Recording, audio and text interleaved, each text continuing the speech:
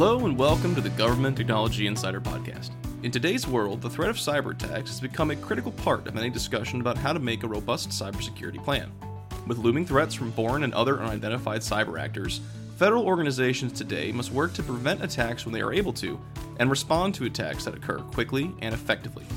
Cybersecurity is not a new focus for the federal government, but with bad actors becoming more vicious, the government is taking a hard look at how they protect their most valuable data. That is why today we are speaking with Cameron Sherry, CTO and Vice President of Pre-Sales Engineering at Dell EMC Federal. Cameron's impressive career has largely been focused on providing strategy, execution, leadership, and innovation to the cybersecurity industry. He also speaks with a certain air of authority, as his main purview at Dell is within the civilian government, Department of Defense, and the intelligence community. Cameron, thank you so much for taking some time to talk with us today about this topic. I know I am very excited to hear your advice on how to bolster government IT and defend cybersecurity. Kevin, thank you. What an absolute pleasure. I'm looking forward to our conversation. Perfect, yeah. Well, I say that we just jump right in. So, Cameron, if you could, can you give us a brief recap of the current federal cybersecurity environment?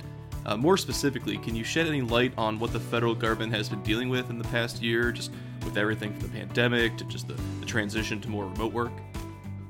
Sure, yeah. What a great opening salvo question. It's been fascinating with the pandemic. It's really, I'll call it thawed the frozen middle of leadership in the government. And what I mean by that is the pandemic forced a few things that became truisms. I think that none of us wanted to face in any altruistic sense, Kevin, to be candid with you, pre-pandemic, because mission execution was happening. And some of those truisms, to be very clear, are we can safely work from anywhere.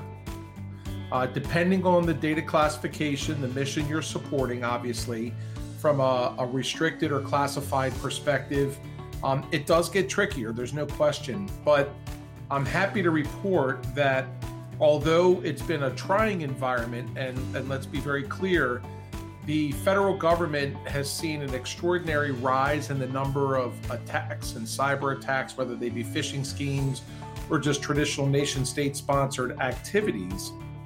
However, we have demonstrated that there is a reasonable sense of resiliency in the cyber infrastructure for the federal government, Department of Defense, and intelligence community. It still doesn't mean we're not operating without risk. And it still doesn't mean that we don't have a lot of work left to be done. But I'm quite proud of my civil servant friends and my friends in the Department of Defense that have defended this great enterprise for so long. Look, they've been given legacy tools to fight a modern battle, and they've done a yeoman's job at doing that. But we've proven that we can begin to extend how we work, the way we work. We can do it safely. We can apply the principles of risk management and zero trust and continue to protect, to me, which is one of the most critical sovereign assets, which is the business of our government. But it's been interesting, right? The cybersecurity attacks have been on the rise without question over the last 12 to 14 months. But the cyber warriors and cyber defenders that are in civil service have done an amazing job while also trying to modernize the infrastructure and get access to new tools and new cyber capabilities that are at a premium in the market today. Oh, I mean, absolutely. The speed with which people adapted and embraced the digital transformation was truly incredible. But I'd like to focus on something that you mentioned in your response, though. So, obviously there are risks involved with having an entirely digital or a hybrid workforce. What can you tell us about any new threats that have emerged, in the last year? Are agencies prepared to take these threats on? Yeah, what a great follow-up question. It's fascinating. What's old is new again, Kevin. As we work from anywhere and we transition a little bit to this really digitally enabled knowledge worker, right? If you remember many years, we gave the knowledge worker that moniker because of the type of job. It wasn't like a manufacturing job or line worker. There was some higher end intellect that was required to help the knowledge worker. Now we have this digitally enabled knowledge worker to be able to work from anywhere. Now, when I say what's old is new again, it's fascinating. Most cyber defenders, cyber warriors understand that the end user at the device and the end user level is the largest attack surface within the enterprise today. So the new threats really are the same old threats, just in a new format, because we've now decentralized that digitally enabled knowledge worker on where they're working. So as an example, to be more clear and not so ethereal, instead of having agency workers or mission workers coming into a centralized building where I can have a protected centralized network, I can check both physical and logical security as the person enters the building and the facility, screen them for devices that might be emanating, like smartphones or tablets or USB sticks, those types of things. I didn't have that luxury for the last 12 to 14 months as we've kind of worked from anywhere, let's say from the secret level down, so to speak. But applying the great principles of zero trust, creating a cyber aware workforce about, the challenges that we're faced out there, you have to give credit to, again, the cyber warriors and defenders, but also just the traditional mission operators that understood, hey, we're operating in an environment that has elevated risk, that maybe before I click on this email that I might not know who that person is or comes from, maybe I'm going to get my security department to take a look at those links to determine if it's a phishing attempt.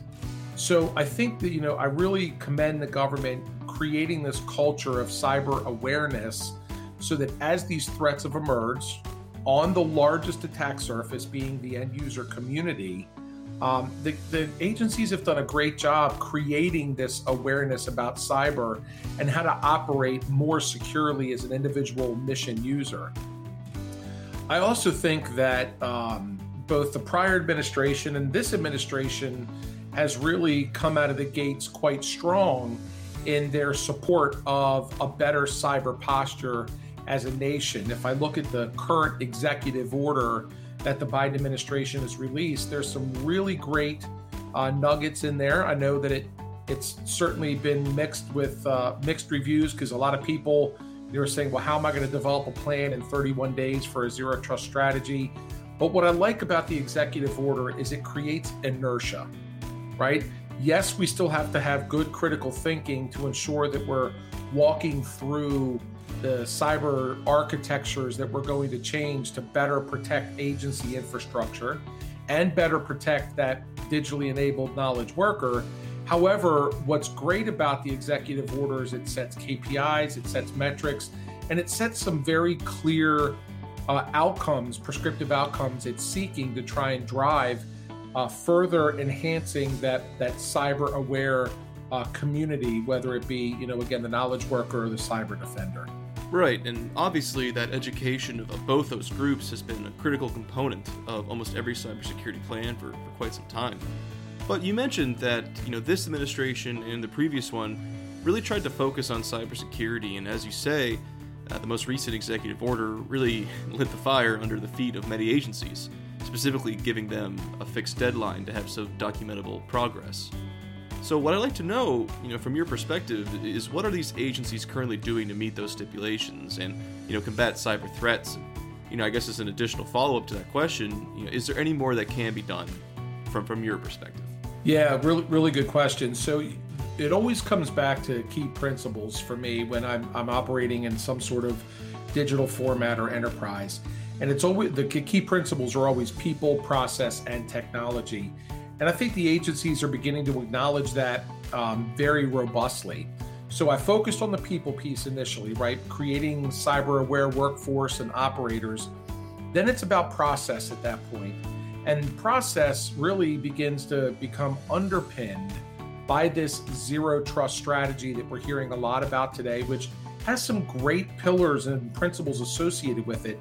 Now, it's emerging, right? There's still some healthy, positive tension in the debate around it. But when you look at those principles or those pillars, it's about device trust, right? Do I have a device come on the network that I know I have zero trust in so that I can be able to do things like authenticate the device management, inventory it, etc. Then it's about user trust, and we touched a little bit about user trust. Then it's about the network trust, which we refer to as either transport or session. Then it's about giving access to applications, application trust, data trust, and then most importantly, that continued ability to get insight into all the data we're collecting from a cybersecurity perspective. So it's visibility and analytics, and then automation and orchestration in order to get to scale. So when we think of those 7, kind of 5 pillars, but 7 principles to zero trust, that really starts to focus on our process and our technology piece all at the same time. I'm very excited about in this modern age, even though cyber can be a very tricky conversation to be excited, because people sometimes say, hey, are you crazy? Well, no, I mean, it's an exciting thing to be able to protect the government from these types of adversarial events and see people move forward, and being able to innovate is very exciting. Cameron and I continued discussing some of the many ways that federal IT and defense agencies can continue to prepare for the future of cybersecurity. But to hear his other recommendations, you're going to have to tune in next time, because that is where we are going to leave it for today. Please go to Government Technology Insider to learn more about how the latest technology is influencing, impacting, and improving the ability for government to get work done. I'm Kevin Tierney, and until we talk again, so long.